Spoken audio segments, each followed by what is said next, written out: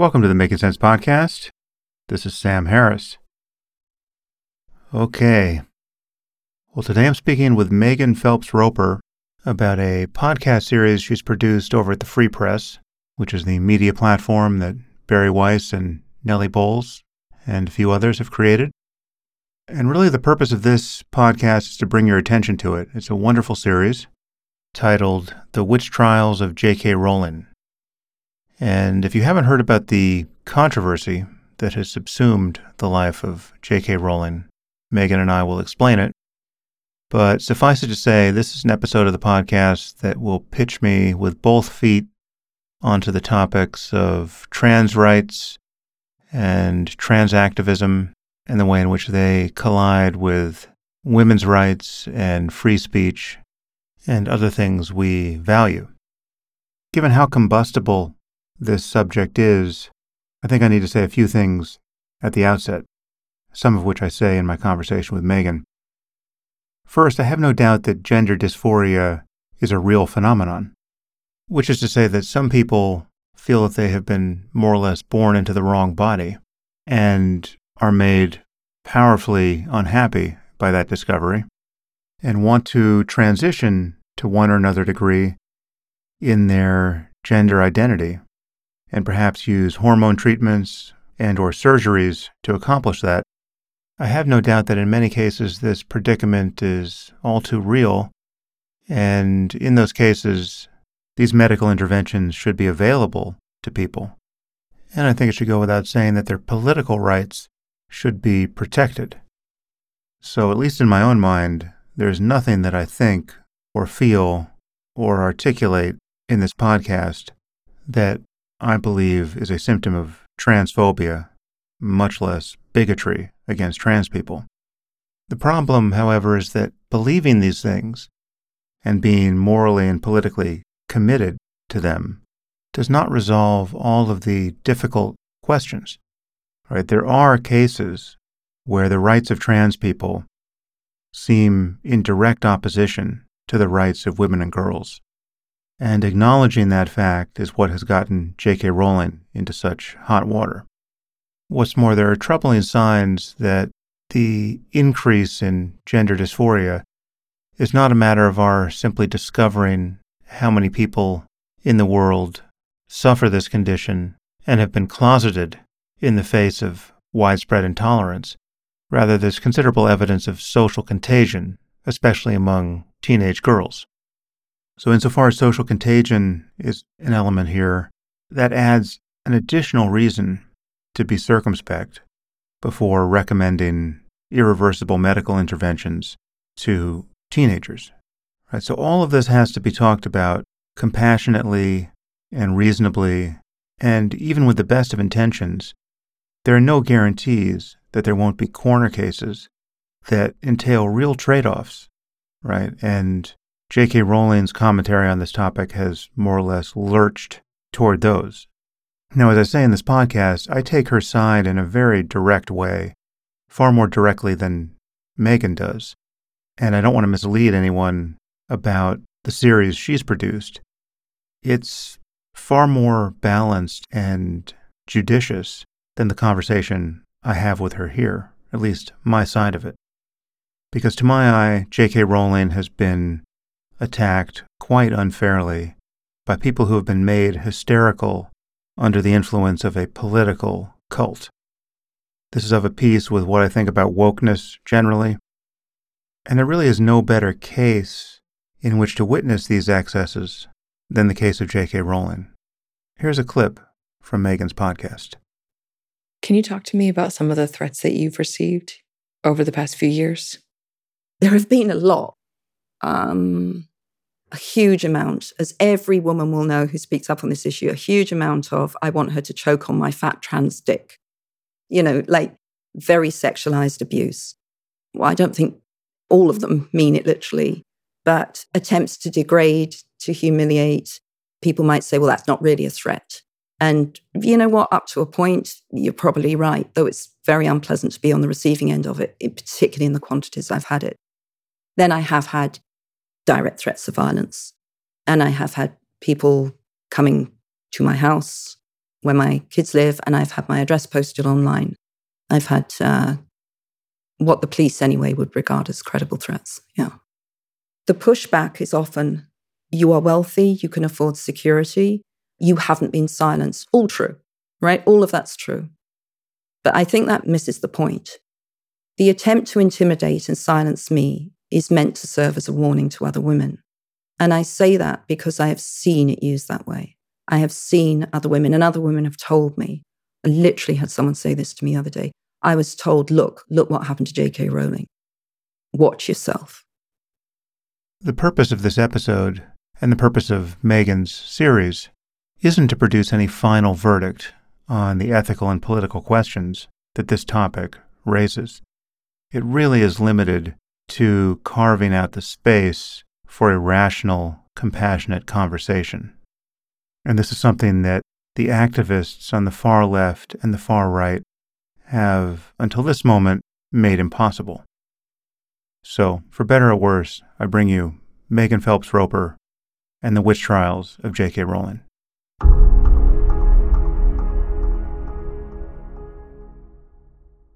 I am here with Megan Phelps Roper. Megan, thanks for joining me again. So excited to be here, Sam. Thank you. So you have done this, you've created this amazing podcast series, The Witch Trials of J.K. Rowling. And you've done this for the Free Press, which is Barry Weiss's new media property, which is I'm very excited about. People can find out more about that at thefp.com, thefp.com.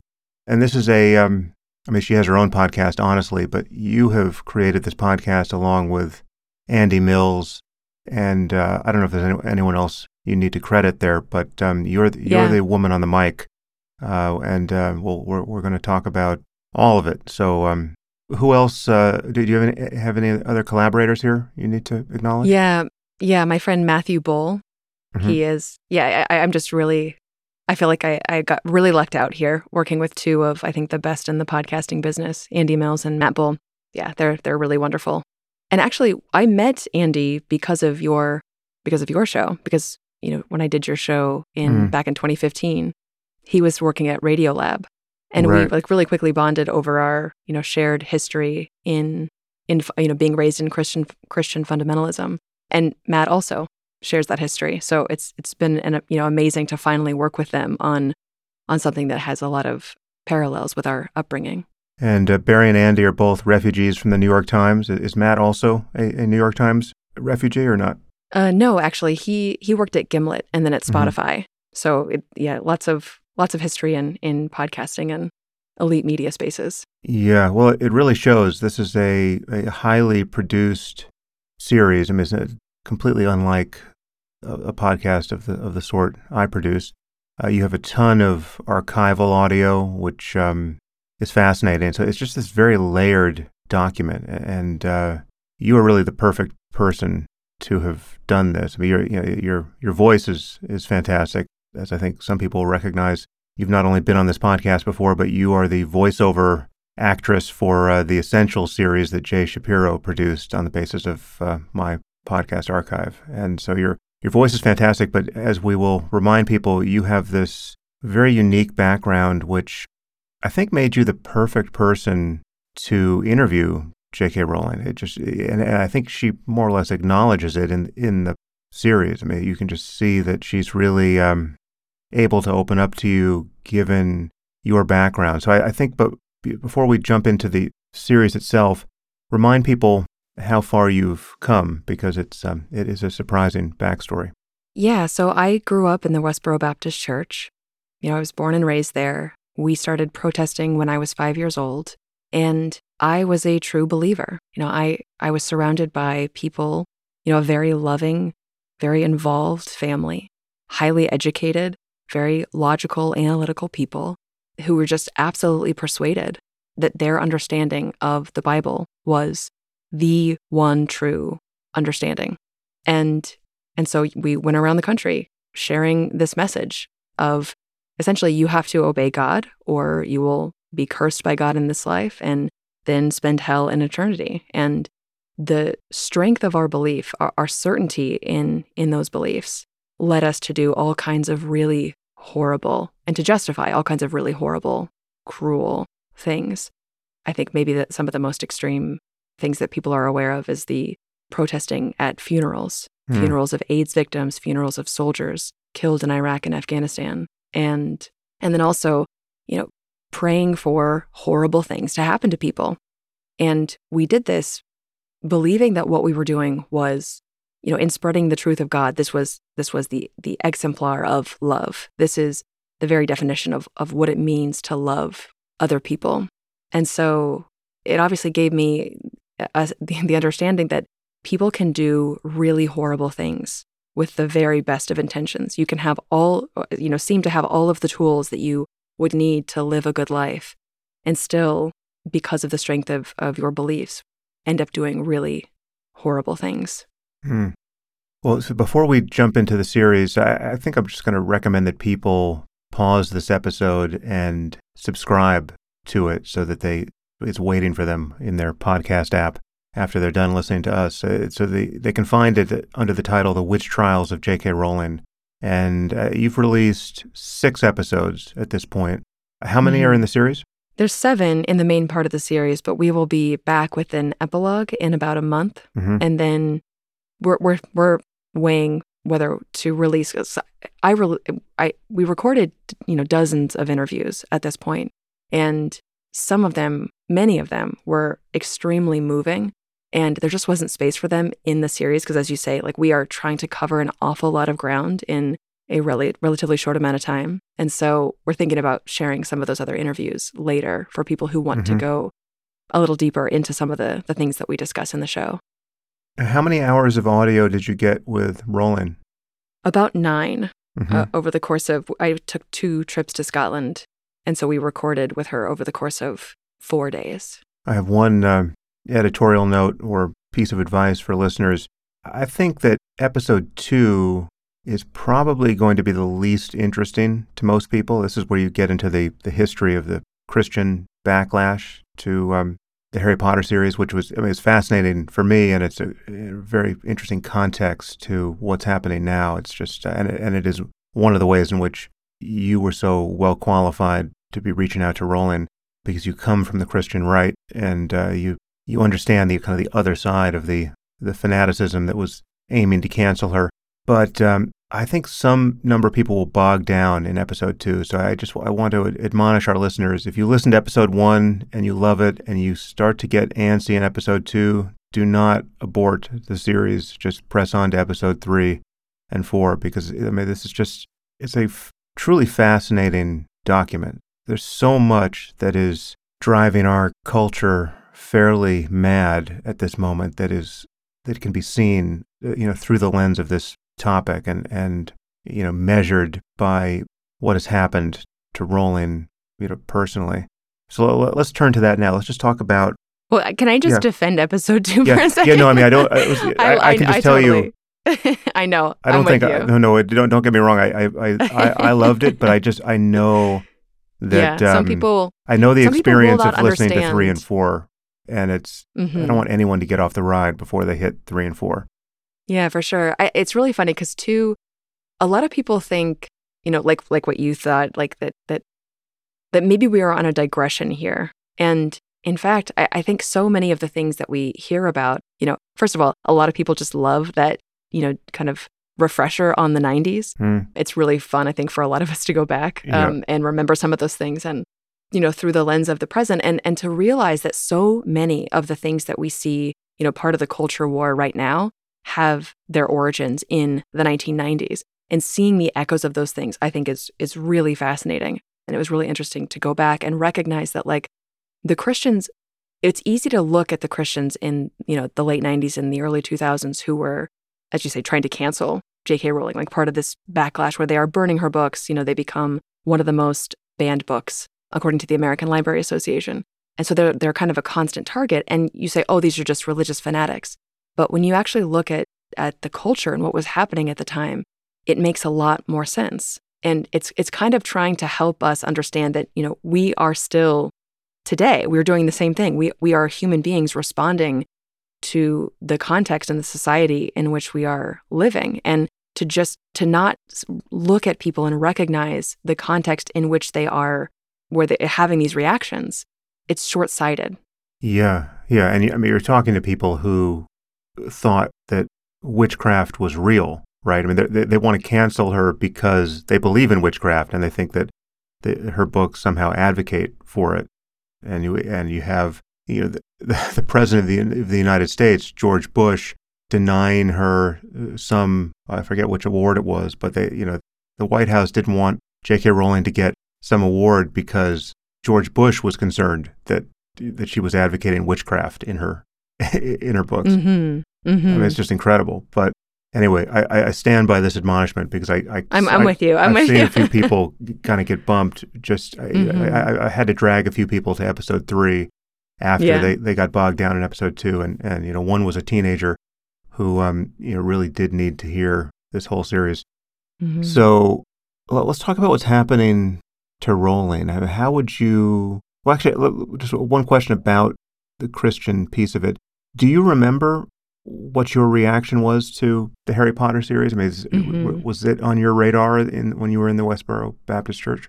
Yeah, definitely. And it's actually kind of funny because my family was not part of that backlash at all. We targeted people for a lot of things, but my dad is the one who brought home the first Harry Potter book and insisted that I read it. He thought that I would love it. So he's an elder in the church, and we saw it. This is just fiction, and I remember thinking that the people who were upset about it were, are they dumb? Do they not understand what fiction is? So it was really. This is actually one of the things that was so interesting to me when Andy Mills first called me about this, a little over 2 years ago now, and he reminded me about that original Christian backlash to J.K. Rowling, and we got off the phone, and I immediately started researching that and going back and looking at it, with fresh eyes, and it was really, really fascinating, the language that they used. And anyway, sorry, I don't mean to digress too far, but we didn't participate in that at all. We were major fans, like my siblings. I'm the third of 11, and we passed those books around and discussed them endlessly. And I actually, I included this in my letter to J.K. Rowling, the fact that I was standing on the picket line balancing these massive books because I was such a fan. I didn't want to quit reading. Amazing. So yeah. We didn't participate in that. Okay, so J.K. Rowling is I think it really is not. It's strange to say it, but it is not an exaggeration to say. I think it is literally true to say that she's probably the most successful and most beloved author in my lifetime in the English language. I don't know who could stand a chance of being in first position if it's not her. I can't think of any other author for whom, bookstores need to open at midnight, so lines of hundreds of children, on her pub date. And, there are literally theme parks opened in celebration of her characters. It's just, so she's really one without a second as an author.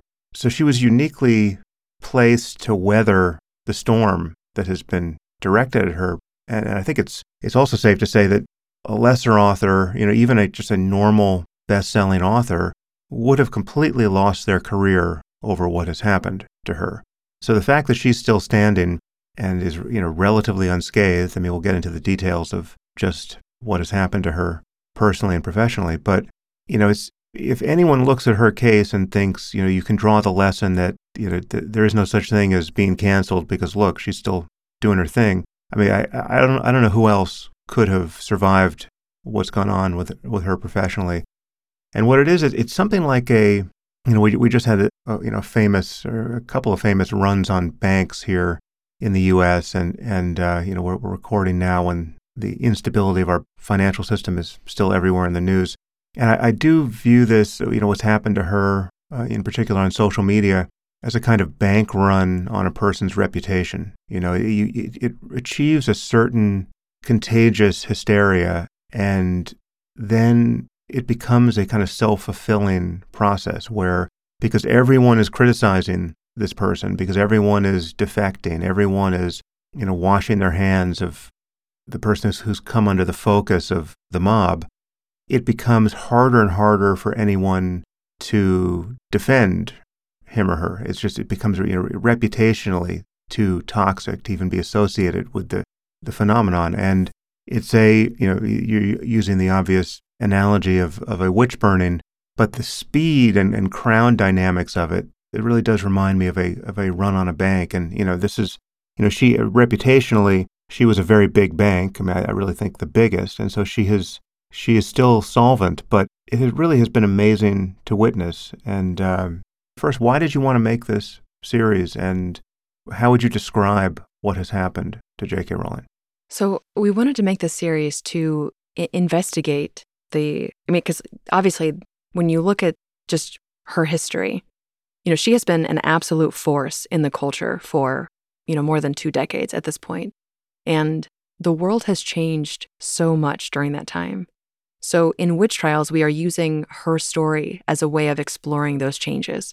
And, we're investigating these 2 very vocal backlashes that she's faced. First from the Christian right, as we talked about, and then now from the, progressive left who accuse her of transphobia. And it's really not about shaming or blaming people for being angry with her or vehemently disagreeing with her or, condemning her. And it's not about proving that she's right. It's really about trying to understand where people on all sides of this conflict are coming from, in a scrupulously good faith way. I mean, and I can just explain just a little bit more. Like, anybody who's followed this conversation at any depth, I would say, because at the very beginning, I was watching, I saw those tweets, first in December of 2019 and then in June of 2020.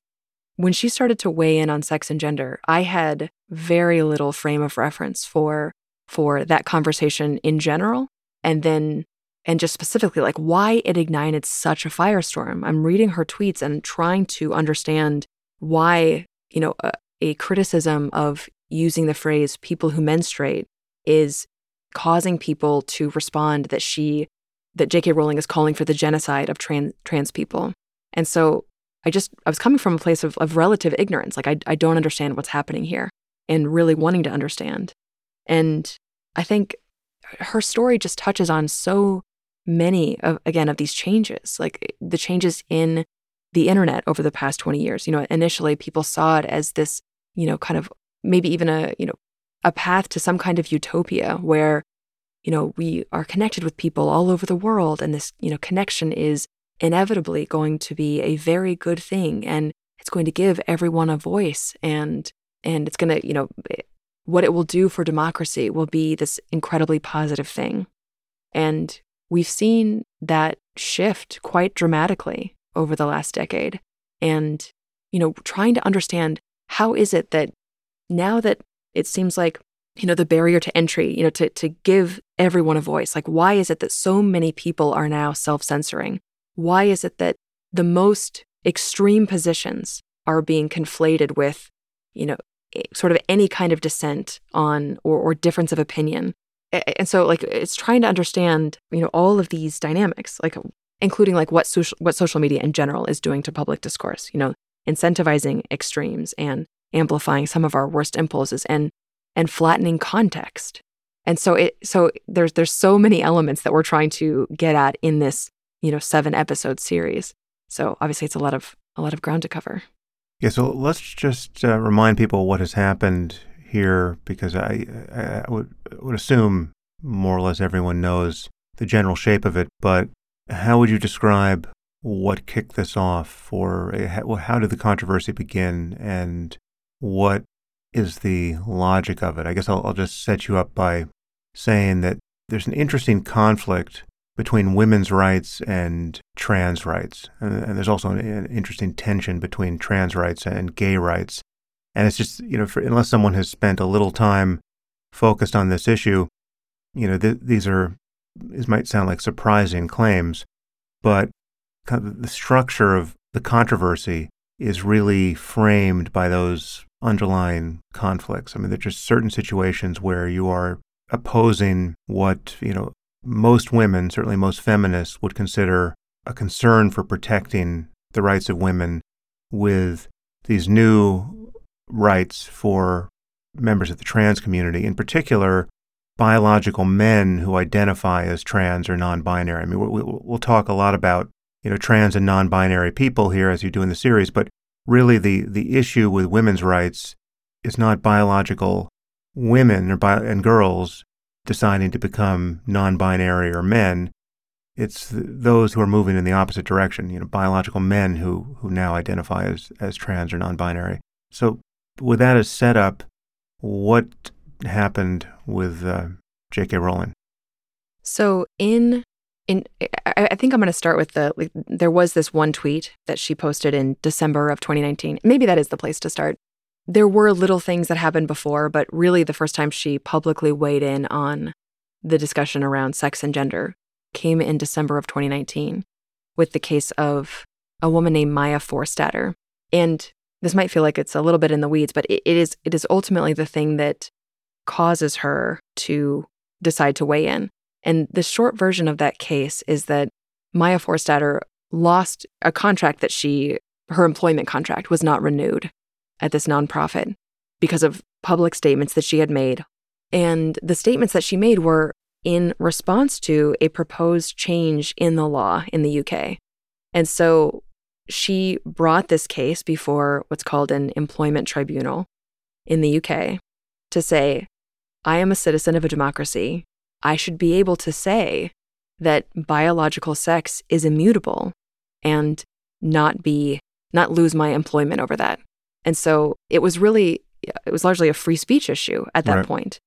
Because if it's really, and it wasn't just about Maya Forstater, it was about the precedent that set, that anybody in the UK, if they will state that opinion, that biological sex is immutable, and then they would have to risk losing their job if they were going to express that opinion. And that seemed unconscionable, I think, to J.K. Rowling.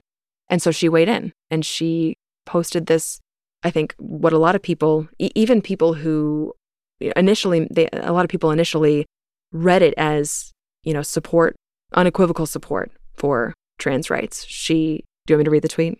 Sure. She said, "Dress however you please, call yourself whatever you like, sleep with any consenting adult who will have you, live your best life in peace and security, but force women out of their jobs for stating that sex is real. Hashtag I stand with Maya, hashtag this is not a drill." And so what she's saying there is, she's trying to say, I don't think there's anything wrong with trans people. We should still be able to express these beliefs. That there are people who think that to have any concerns about this, as you put it, this conflict between, or potential conflicts between the rights of women and the rights of, specifically, it's almost like you said, it's almost always trans women, the rights of natal women and the rights of trans women. Like that is seen as in and of itself transphobic by a lot of people on the left. Yeah, so it was a free speech concern as well, and she was reacting, as many people have, to this fairly Orwellian denigration of our language, right? When rather than refer to women, even in the context of scientific journals now, you see these tortured phrases, and I think the one she reacted to on Twitter at one point was "people who menstruate." Right, and she said, didn't we used to have a word for that? Was I help me here? Is it? Yeah. And she Wombin, Wimpund, Woomud. Right. So she was obviously people could have viewed that as snide, but she said it was flippant. Yeah, but it's also, there's so many people are at the end of their patience with this fixation on language, which there is something. I view it as not only wrong-headed but sinister to sort of rule out certain kinds of thought. It's the very essence of what we mean by Orwellian, right? Orwell has earned this place in our language, not only because of his novel 1984, but because of his quite famous and deservedly so essay, Politics in the English Language. This is a tactic for making it hard to think about, much less say, certain things. If you seize control of the words we use to name things, and it has been so programmatic and clumsy coming from the left of late, and yet it's been so successful. I mean, the style guide for the Associated Press, and you've got places like Stanford University coming out and offering lists of forbidden terms, right? And this is now far beyond the trans issue, but this goes to race and many of these other variables. This is not the way we make cultural progress. Anyway, her reaction as a writer to that is completely understandable. But what she then came to focus on more than anything, it seems, is the rights of women to have protected spaces like, domestic abuse shelters and changing rooms and bathrooms.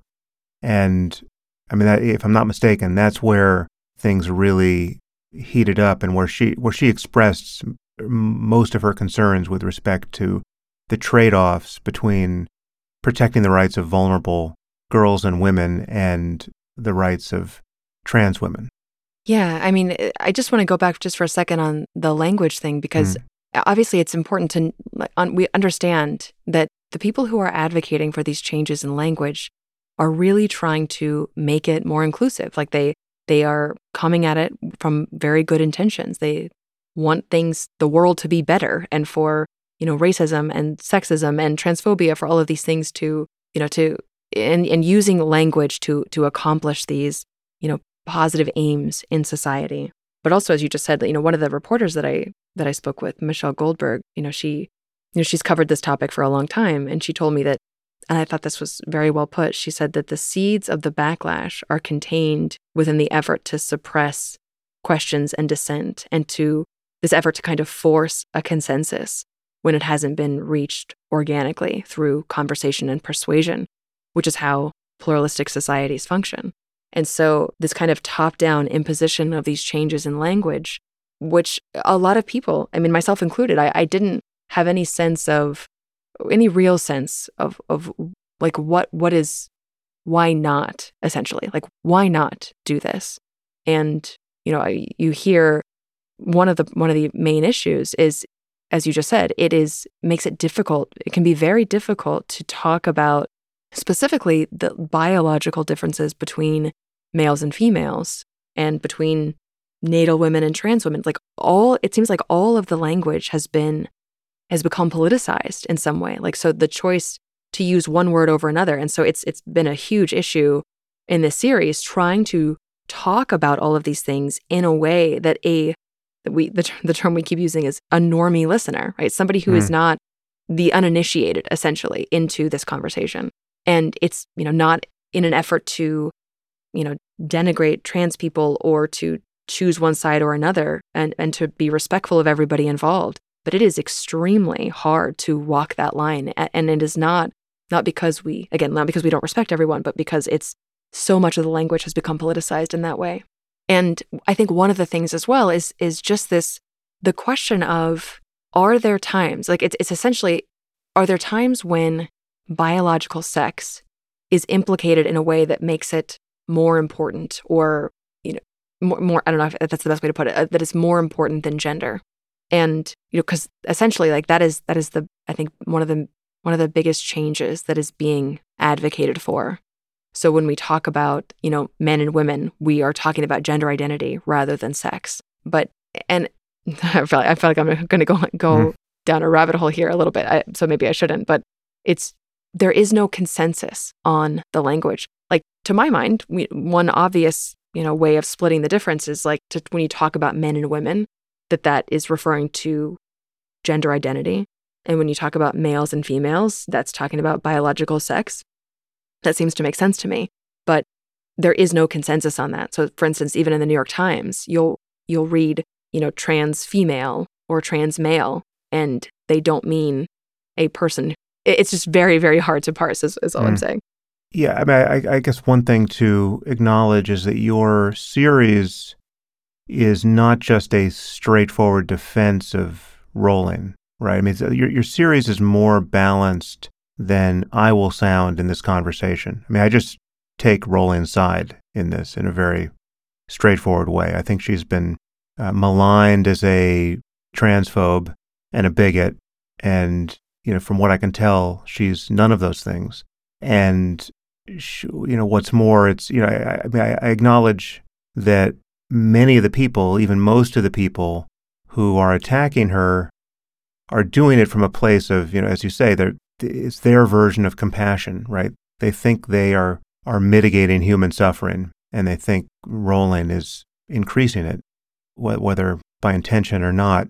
And I'm fairly sure they're wrong about that. But I do view many other people in this space to be bad actors of a different sort, or at least more conflicted than just attempting to do something good but going about it in the wrong way. I mean, so to say that everyone has good intentions, I think it's a bit of a stretch for me. I frankly think there's a fair degree of mental instability and even frank mental illness in the activist community. I mean, in really in all activist communities, but I would say in particular this one, from what I can see. I mean, it's just the level of viciousness and hysteria is, it's hard to know what to compare it to.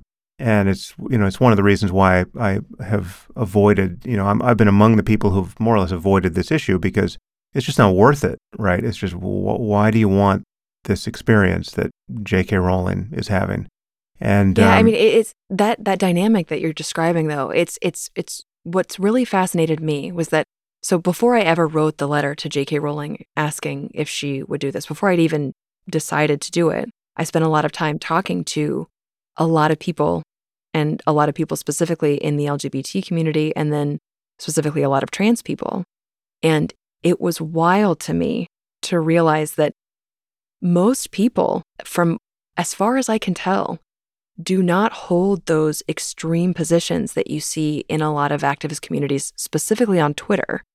And like realizing how much more, it's much more reasonable. Like the sense of it is like, and even the idea, the importance of having the conversation. Like, I talked to many trans people who were like, we believe that the lack of a conversation here is harming our interests far more than people like J.K. Rowling, and many who even agreed with her, and they understood her concerns and shared them.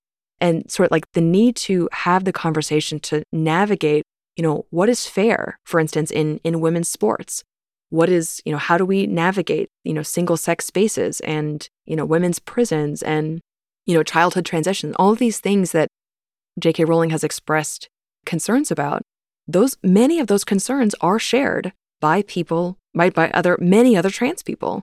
Yeah. It's just that like the effort to suppress the conversation, I think it comes from, I think it's largely a fear-based response. Like, there are a lot of people who are genuinely anti-trans. There's violence against them, threats of violence, all of the laws that are being passed targeting, the trans community. And even when they're not passed, actually, just feeling like you are the constant target of people with power. It kind of, I think that's partly what's driving this, kind of the extreme nature of this conversation. But talking to so many other people, it made me realize like there is actually a lot of space for it, but it doesn't seem that way because of this very distorting effects of places like Twitter. Yeah, and you've found some reasonable people who are quite critical of Rowling too. I mean, so like I'm recalling the trans woman Natalie Wynn, otherwise known as ContraPoints on YouTube. And I remember when I was on Patreon, I used to support her channel, although I sort of lost touch with it in recent years. So it was nice to hear her again. I mean, she's very critical of Rowling, but she's, I don't know how much you spoke to her, but in terms of what made it into your podcast, she seems quite reasonable. So I wouldn't put her on the far fringe of this activist culture that is showing these kind of cult-like and, puritanical traits. It has all the, I mean, this is why the witch burning analogy is so appropriate. I mean, it really has a cult-like hysteria about it, where there's the scapegoating of heretics, there are blasphemy tests, there's just, no one is far left enough to be immune to being, castigated by the mob if they make one wrong move. Maybe so. Natalie Wynn herself was attacked by the trans community for not aligning with every one of its points of piety. it's somewhat mysterious that it has achieved this level of cultural influence given how fringe a phenomenon this is, right? I mean, this is the very essence of a fringe issue, whatever its actual political and ethical importance. I'm not disputing that this is something worth paying attention to and that the rights of trans people are worth safeguarding, etc. But how has this become the 20 megaton issue, which again is sort of under the radar for, you get the sense that it's under the radar for much of the culture. It's like it almost requires that one be too online to know every, permutation of what we're talking about here. And yet, in terms of its actual influence at, Fortune 500 companies and our universities and our science journals and every media company, I mean, it has a truly an overwhelming influence now at HR departments everywhere. Mm-hmm. Yeah, and I think it's really interesting. It obviously comes from, I should say obviously, but from my sense, people, it seemed very clearly, and I was one of these people to whom it seemed very clear that trans rights, this was the next frontier, right? In the, LGBT activism, same-sex marriage was decided, that the right in this country to same-sex marriage in, 2015 came down from the U.S. Supreme Court. And so this battle was won in a very real and important way. And trans rights was the next frontier. And it was not obvious to a lot of people that there could be a lot of people compare the trans rights movement to the gay rights movement, and they see any resistance to trans rights as it must necessarily be the result of bigotry. And you hear Natalie Wynn in episode 6, describing this dynamic where, George W. Bush, when he was, describing why he was against same-sex marriage, it's about defending marriage. Like we have to defend. And so likewise with trans rights, we have to defend women's spaces. Women are at risk if we don't defend these things. So I think it comes from this desire to protect this, vulnerable minority, which again is a very good instinct.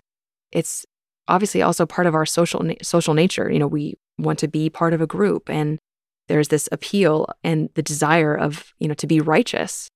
And yeah, it's like all of this stuff, like we talk about this in episode 3, how, none of these ideas originated on Tumblr, but we had 4 different people, 2 internet historians, Catherine D. and Angela Nagel, as well as Helen Lewis, who is a reporter at The Atlantic, and then also Natalie Wynn herself. These people who spent a lot of time on Tumblr and saw how they migrated from Tumblr to Twitter, where every, as Natalie put it, like basically every journalist in the world, many of them are on Twitter, and really caught fire there. So it's no longer, it's like, we're having this conversation on the, biggest public platform where many powerful people, and I don't want to say it's not the right word exactly. Let me pause for a second, because I was about to say infiltrate, and that sounds really, that's not what I mean. But they really caught fire in these institutions that had and have a lot of power. Yeah. That was a piece of internet history that I was completely unaware of, and it was fascinating. I had no idea that Tumblr was the crucible in which all of these woke terms got annealed and refined and more popularized, made ready for export to the rest of culture. And then, so, microaggressions and all safe the rest. Spaces, trigger warnings. Yeah, all of it got sent into Twitter, where every journalist and politician was just waiting to have their brains addled by this new orthodoxy. Before we go further, I think it should go without saying, but the truth is, saying it is completely meaningless for the people who are most activated by this ideology. I'm completely convinced that the trans phenomenon is real, which is to say that, gender dysphoria is real, and we absolutely want to protect the rights of people in that situation at whatever stage of life. And, and I'm completely convinced that in certain cases, medical transition is the most compassionate and rational thing for a person to do. There's nothing about what I'm saying here or explicitly or implicitly that should be considered a denial of that fact, right? So that I just think we should have an ethical and political commitment to protecting the rights of everybody, and Absolutely. we should acknowledge that this is a real phenomenon, which would, like homosexuality or other aspects of human difference and human variation, that we should just acknowledge and find some way of incorporating into a tolerant society. And so I certainly don't doubt that J.K. Rowling is also committed to that, and it's fairly obvious when you hear her speak at length that she is. But the question is, how do we navigate these odd collisions that seem to be zero-sum, at least in certain cases, between the rights of one beleaguered community and the rights of another? And go ahead. Well, I was just going to say, it was really interesting to me as I was speaking with many trans people, to realize, and I mentioned this earlier, that many of them share the same concerns that Rowling does. So, I mean, you hear in episode 6, Natalie talks about women's sports. She has this question herself, like, what is the line? Where is and it's like the idea of simply denying that there is any conflict, or that there's a battle worth fighting here, and calling people bigots for having those concerns. I think those tactics are understandable, and I think I understand after all these conversations where they're coming from. But I don't think that suppressing the conversation is the way forward, because we've seen, I would say a major backlash to trans rights, partly in response to the tactics that some activists have used. Yeah. And also in response to this corruption of language, which is fairly crazy-making. I mean, it's just, when I look at the people who I've fallen out with over political issues in recent years, I mean, the people who got captured by the right and by Trumpism, and these people who, frankly, have clearly lost their ethical compass, in that they're now unable to pay attention to anything other than the problem of, wokeness, for lack of a better term. The reason it is things like, I think in one of your episodes, there's a headline that J.K. Rowling refers to, which was, I believe, woman convicted of exposing her penis. Mm-hmm. The fact that it really just seems like the gaslighting of a whole society, right? It's just, if we're going to insist that a biological male who's done absolutely nothing to transition is a woman simply because he calls himself a woman, right? For the purposes of going into a prison, or for the purposes of going into a woman's changing room. And we're not going to dignify the concerns of women and girls who are placed into that situation as anything other than, their own closed-mindedness and their own bigotry, right? It's like, it's just, this is going to drive people crazy for obvious reasons. And it's going to make them single-issue voters for obvious reasons. Just as purely, whatever you think the underlying ethics are, purely as a matter of practical politics, it's just disastrously stupid to be insisting that we use language in this way. So yeah, I just know people who I literally can't have relationships with anymore because they've been driven so crazy by this kind of issue, and it's understandable. I'm not sharing their monomania happily, but this is a place where it's pretty clear we need to hold the line. And if we can no longer use the term woman or girl in any straightforward way, if we have people insisting that you can't put a baby's biological sex on its birth certificate because that could be misgendering them, and that we need to be open-minded as to whether we've had a boy or a girl until this child's 7th birthday or whenever it is that they can be counted upon to know what sex they are. This is just as an opportunity cost for a society. The fact that any time is being spent getting tied in those particular knots is going to drive people crazy for obvious reasons. Well, I think it's it's back to, is there a time, like, and if so, when are they, that biological sex is more important or should take precedence over gender? And I think that those lines I mean, it depends on the situation, Yeah. right? In some instances, it would be fine, I think. I should say, a big part of the series, as you say, like it is not a defense of J.K. Rowling. It is an attempt to kind of lay out what has happened so that people can have the conversation. We see this as the start of a conversation. We're not trying to litigate all of the issues because that's not our job. I think it's trying to set it up so that other people can have these conversations, because the lines don't have to be, I think, so black and white. It does appear in some cases, I think you're right, that maybe it is zero sum and decisions have to be made. But there's actually far more, I think, space for conversation. Like there are some sports where, sex doesn't matter as much. And in fact, I listened in on an interview with Diana Nyad where she, who's oh God, I'm going to try to gloss this incorrectly. Mm-hmm. She swam from Cuba to the coast of Florida. Mm-hmm. So this kind of very long distance swimming.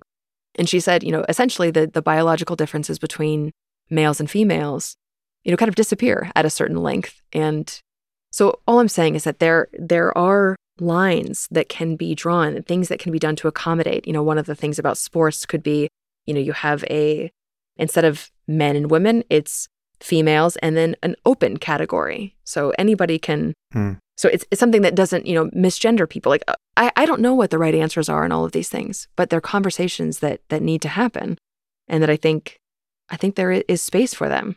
One of the things that was very compelling to me and that made me feel like I should pursue this project was the realization that many gay people are kind of despairing about the fact that for a long time they were getting this criticism from the right, this shaming, kind of endless shaming and being targeted by the right for their sexual orientation because they are same-sex attracted. And there are, I don't want to say it's not all activists and it's not all trans people at all, but there is a certain strain of activism that, accuses gay people of being genital fetishists, for instance, if they are same-sex attracted rather than same-gender attracted.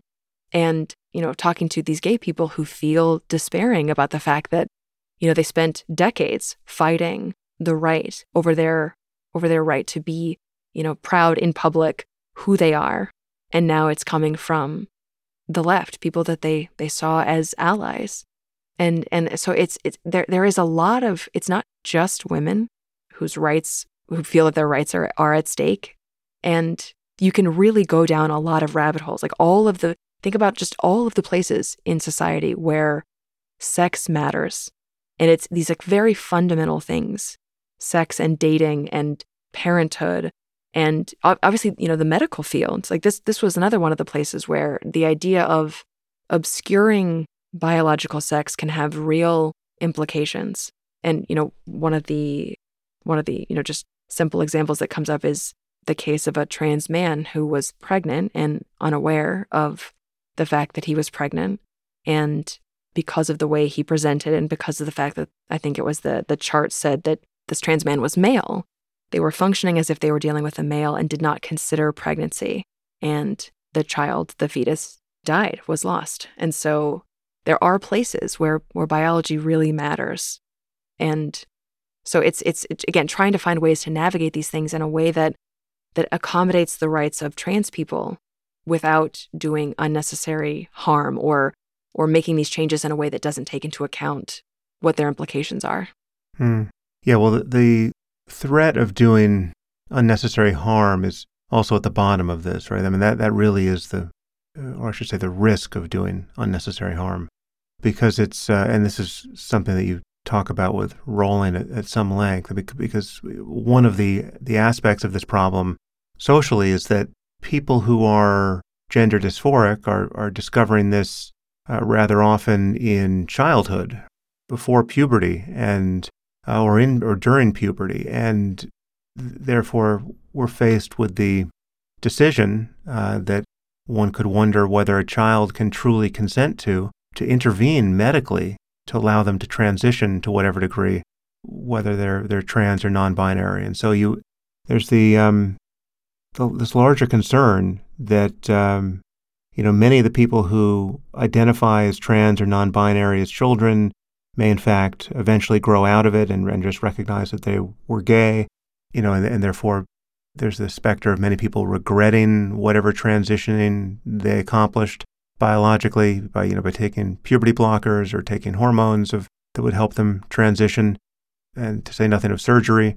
And then there's the concern that this is to some significant degree a matter of social contagion, right? Which is because the growth in the numbers of trans and non-binary teenagers has been extraordinary. I mean, I think it's in some contexts it's like a 50-fold change in the rate at which kids are showing up at clinics claiming to be gender dysphoric, and I think most people could be forgiven for feeling that this is very unlikely to be a story of our now discovering the true ambient level of gender dysphoria that has always been hiding in our community now that the taboo has been lifted.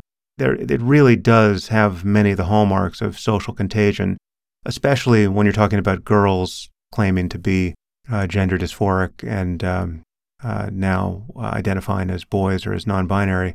And there'd be no problem with any of this, but except for the fact that the stakes are so high once you start talking about medical intervention in childhood. And if it's just a fad and people are going to grow out of it, and it's a matter of what color you dye your hair, well, then no one should care. But the fact that we're talking about teenagers getting mastectomies or even puberty blockers that make permanent changes to their physiology, it's obvious why people would be worried about this, and it's not, and to perceive all of that concern as pure bigotry and intolerance and hatred of the other, right? It's just not at all accurate, right, to characterize it that way. And so, if we're going to have a society-wide discussion about what to do here that's wise and compassionate, it has to, at minimum, acknowledge that you're not insane to be worried whether or not a 13-year-old can make a decision about these matters that they're not going to regret. Mm-hmm. And one of the major complicating factors here is that the use of puberty blockers and cross-sex hormones in young people is quite new. I talked to Dr. Marcy Bowers, who's the head of WPATH, the World Professional Association for Transgender Health, which is the only, I think, medical body in the world, professional association in the world that is dedicated to trans health. And she cited this figure that in the last 10 years, 80% of the research in youth medical transition has been done. So it's very new. And the thing is, if you have a young person who is transgender, who has persistent gender dysphoria, and who will, throughout their life, they are a transgender person, those early interventions can have a major impact on their quality of life, not just while they're young, but also they won't have to go through all of these changes that they will then later have to reverse. They are more likely to be able to pass, which makes them able to fit into society more. They can have these profoundly positive effects. Yeah. And so I think some of the people who, for instance, are outraged over some of the laws that are completely banning gender-affirming care and make no allowance for the fact that those young people need that care. I totally understand where they're coming from. And then on the other side, as you say, there has been this explosion in the number of young people who identify as transgender.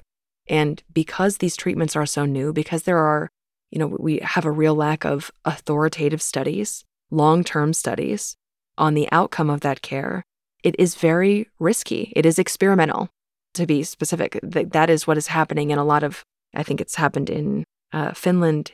It recently happened in Norway. It's happened in the UK, where they are kind of pulling back from some of these, what's called the affirmative model, where you are affirming young people in their gender transition. It's not that you are denying them. It is that you are trying to, I think, not just, as Natalie Wynn put it, throw every teenager who is gender nonconforming into the transition pipeline.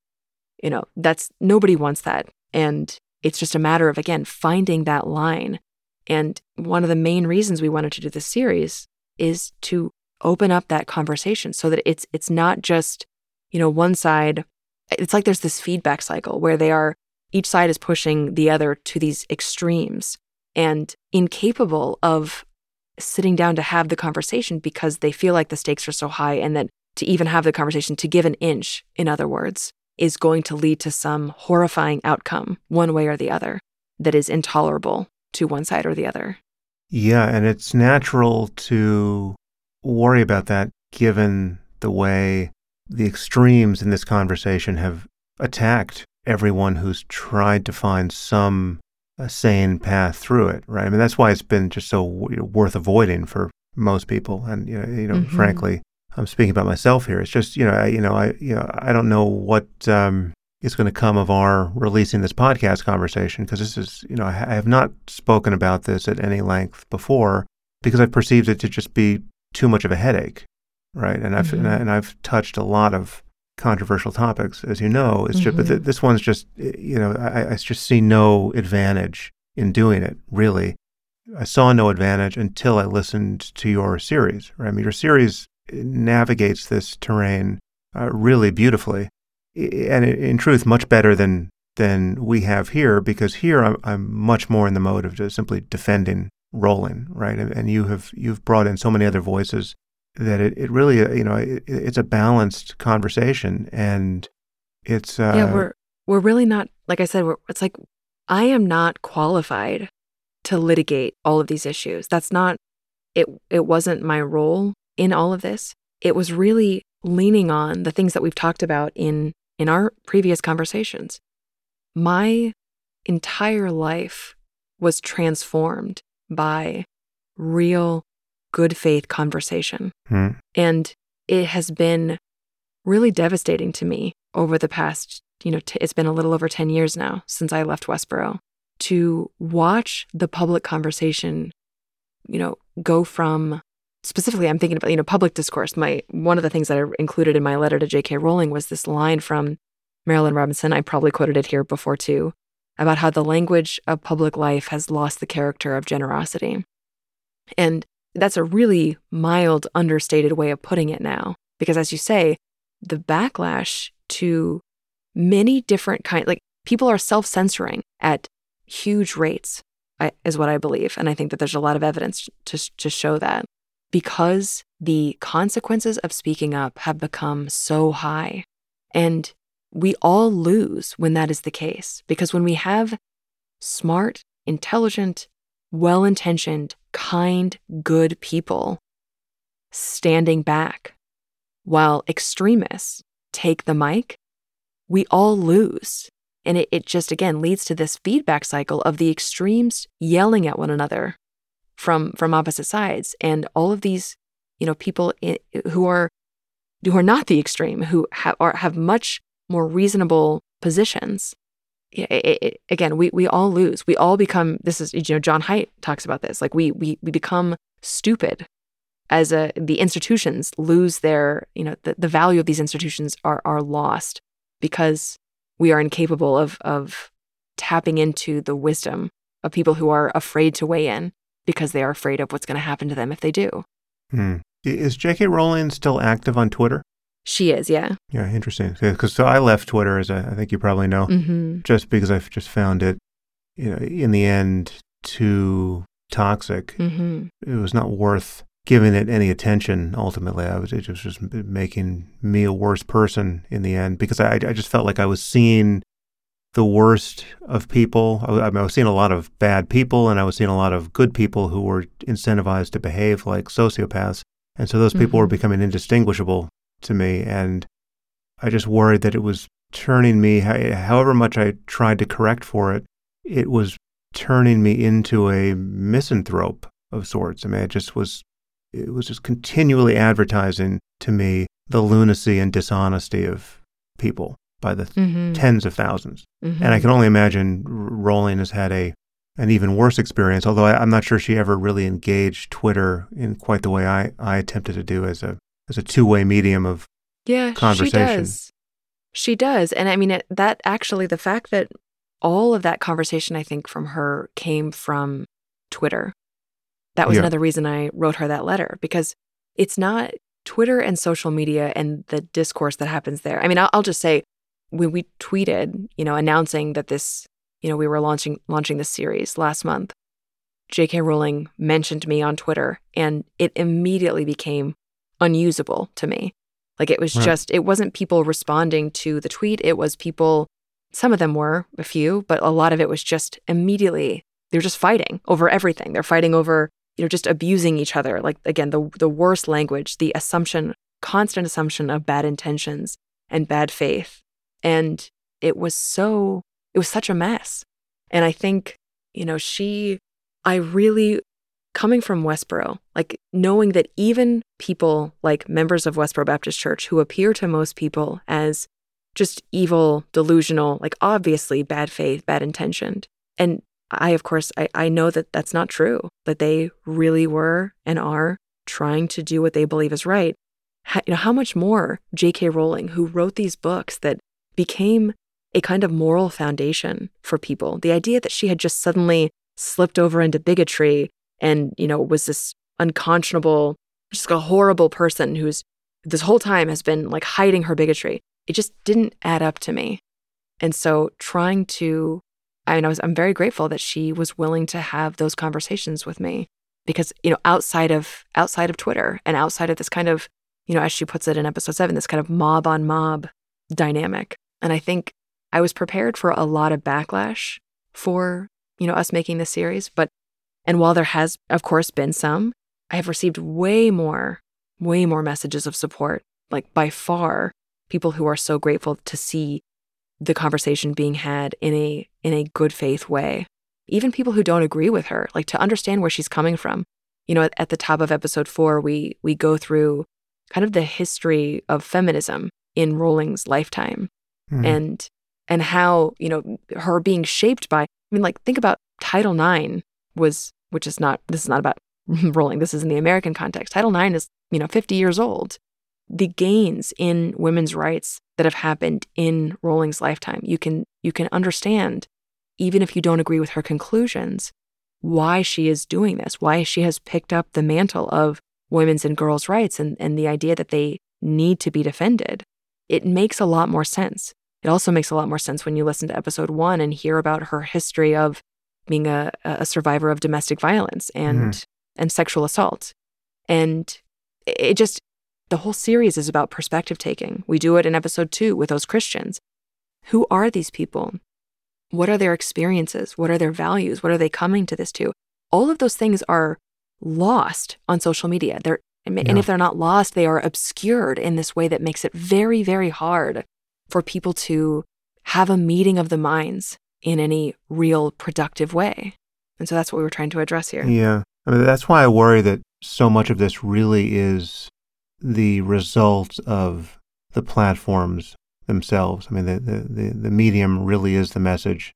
And in this case, Twitter really is misleading people about other people. It's a funhouse mirror, or several funhouse mirrors, that is systematically presenting the most grotesque face of one's opponents. It's truly misleading. Not in every case. I'm sure there are some real psychopaths out there, and I'm sure I've met a few of them on Twitter.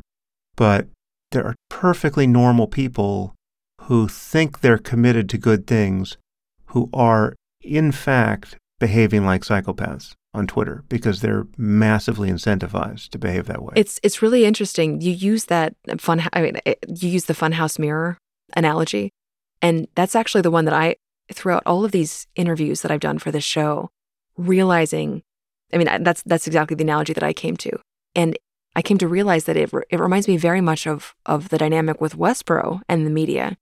So we were responding to the 24-hour news cycle. Like, my grandfather recognized that if we have this very incendiary message, the fact that we were only 70 or 80 people, it didn't matter because the message was so extreme and provocative that it got a massive amount of attention.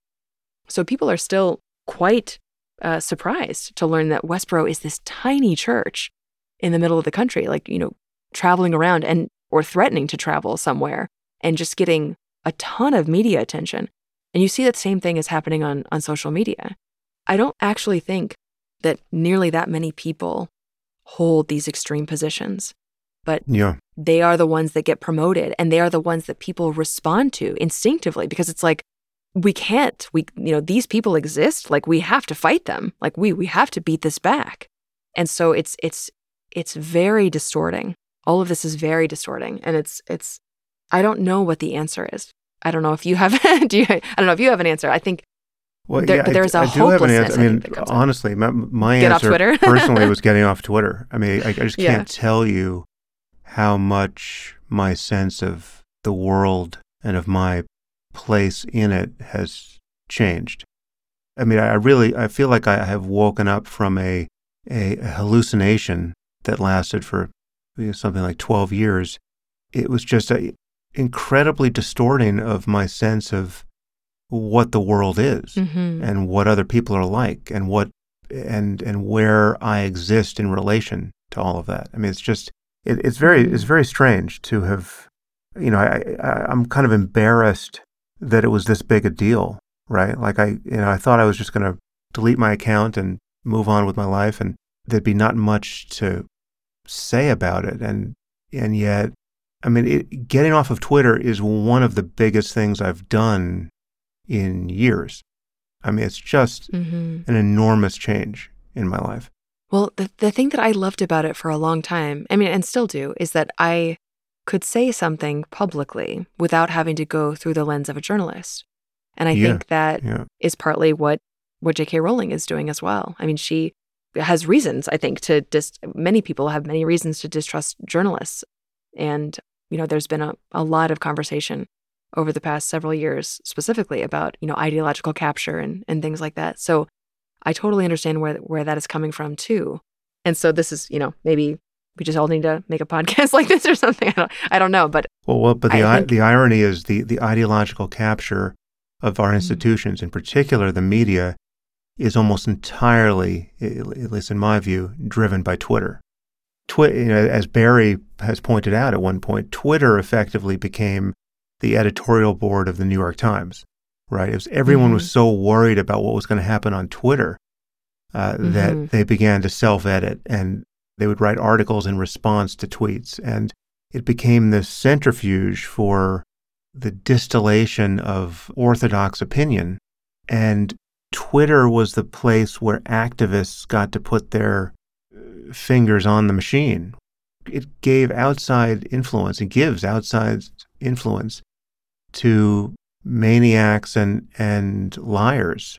And they don't have. And the amazing thing is that there don't have to be that many of them to distort everything. And so, I just found that, I'm agnostic as to whether or not we could build a social media platform that would be good for us and good for the world. But it's pretty obvious Twitter isn't it. And and yet you are the poster girl for the life-saving properties of this platform. I mean, Twitter, we can remind people, but Twitter is the thing that got you out of your Christian cult and found you a husband and a new life and all of it. So it's really, I realize I'm talking to the Twitter girl here, but I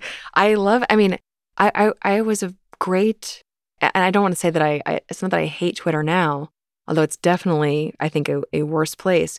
One of the things that made Twitter a good place for me was that I was used to all of the toxicity. All of that was, happened in my real life, almost every day on the picket line. So I was used to the toxicity, but what it gave me was time and space to build rapport with people and for persuasion, for conversation and persuasion to happen. And I think a lot of people, there is this kind of sense of hopelessness on Twitter. It's in politics generally, I think, in a lot of politics, but specifically on Twitter, that sense of hopelessness, the idea that, other people can't be reached. And if they can't be reached with conversation, what is there left but force, right? Trying to get the other side to submit, to just wield power in such a way that they have to. And hopelessness is a really devastating force, I think, in society right now. Yeah. I don't think they can be reached. It depends who you're talking about on Twitter, but the one reason why many people can't be reached on Twitter is because they're not actually communicating across any divide in a straightforward way. They're communicating to their echo chamber, their audience. And right. they're It's more of a appearing performance to, for their own side. Yeah. they're appearing to communicate across the divide with somebody else, but it's just incentivizing dunks and bad faith responses to, even good faith efforts to communicate. And when it comes to like the New York Times, I think they and many other people are realizing that Twitter is real life. Like it is. I'm not one of those people who thinks, oh, just nothing that happens there is real or meaningful. I don't believe that, but I do believe like it's clearly not a representative sample of society in any real meaningful way, I think. So we can, I don't completely ignore, for instance, like, I am looking at some, the criticism that we and the show are getting on Twitter. I don't just dismiss it out of hand at all. But I also take it with a grain of salt and recognize that even, in the moments where there is a lot of really, awful criticism and people who are saying exactly what I feared when I set out to do this, that I am exactly like I was at Westboro, that I've just changed from homophobia to transphobia and how, just all kinds of things like that. I am also hearing many other things through many other avenues that help me have a much more balanced perspective. And I think places like the New York Times now are also recognizing that there are real people on Twitter with real ideas and real criticism, but they are not and should not represent all of society. Yeah. So have you heard anything in criticism of the series so far that has seemed important for you to take on board, that might make it in your epilogue or shines light on something that you now recognize you were genuinely missing about this story?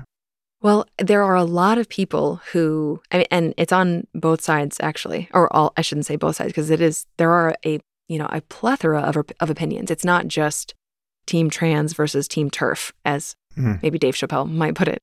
But a lot of people, they wanted, much more about either detransitioners or, more people who were critical of Rowling, or there are many people who don't recognize the fact that this was not just all about trans issues. It's much bigger than that. It's kind of trying to get at, many more aspects of human nature. And as I said, these changes that have taken place in society over the past 2 or 3 decades, and who see the fact that we have, one episode devoted to trans critics of J.K. Rowling. They say, oh, this is completely, unbalanced and unfair.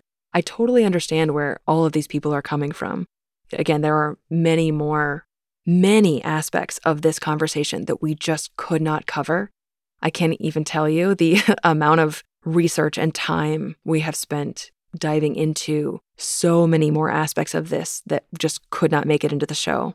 I interviewed, like I said, dozens of people, and I had never conducted an interview before I sat down with J.K. Rowling. And since then, it's just been this like major part of my life. So there's a lot of criticism about things that we haven't included. And I will just say again, we are not litigating these issues. We are trying to help people start conversations, good faith conversations, and to recognize that those conversations are valuable. It is not hopeless, that we shouldn't despair of our fellow citizens and their intentions. Are there bad actors? Of course. Are there people with bad intentions and bad ideas? Of course. But I think what we are trying to show is that there are a lot of people who are interested, who are good faith and curious, and who want to understand and who want to find a productive path forward.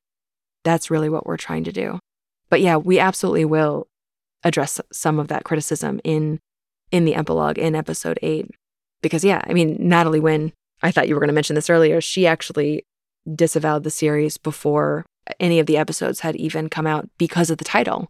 The title has gotten a lot of criticism, which, again, I completely understand. It started out as this kind of very simplistic kind of play on words, right? J.K. Rowling is famous for her, books about witches and wizards, and she's been subject to these 2 vocal backlashes, the witch trials of J.K. Rowling. But we realized pretty quickly that, we thought, oh my God, we can't use this. Like, we have to change it. And then it became this like very interesting. It was very interesting to realize this dynamic where all sides use this language of witch hunting. Like they see the other side as being engaged in a moral panic. And so the title is actually a lot more ambiguous than I think many people recognize.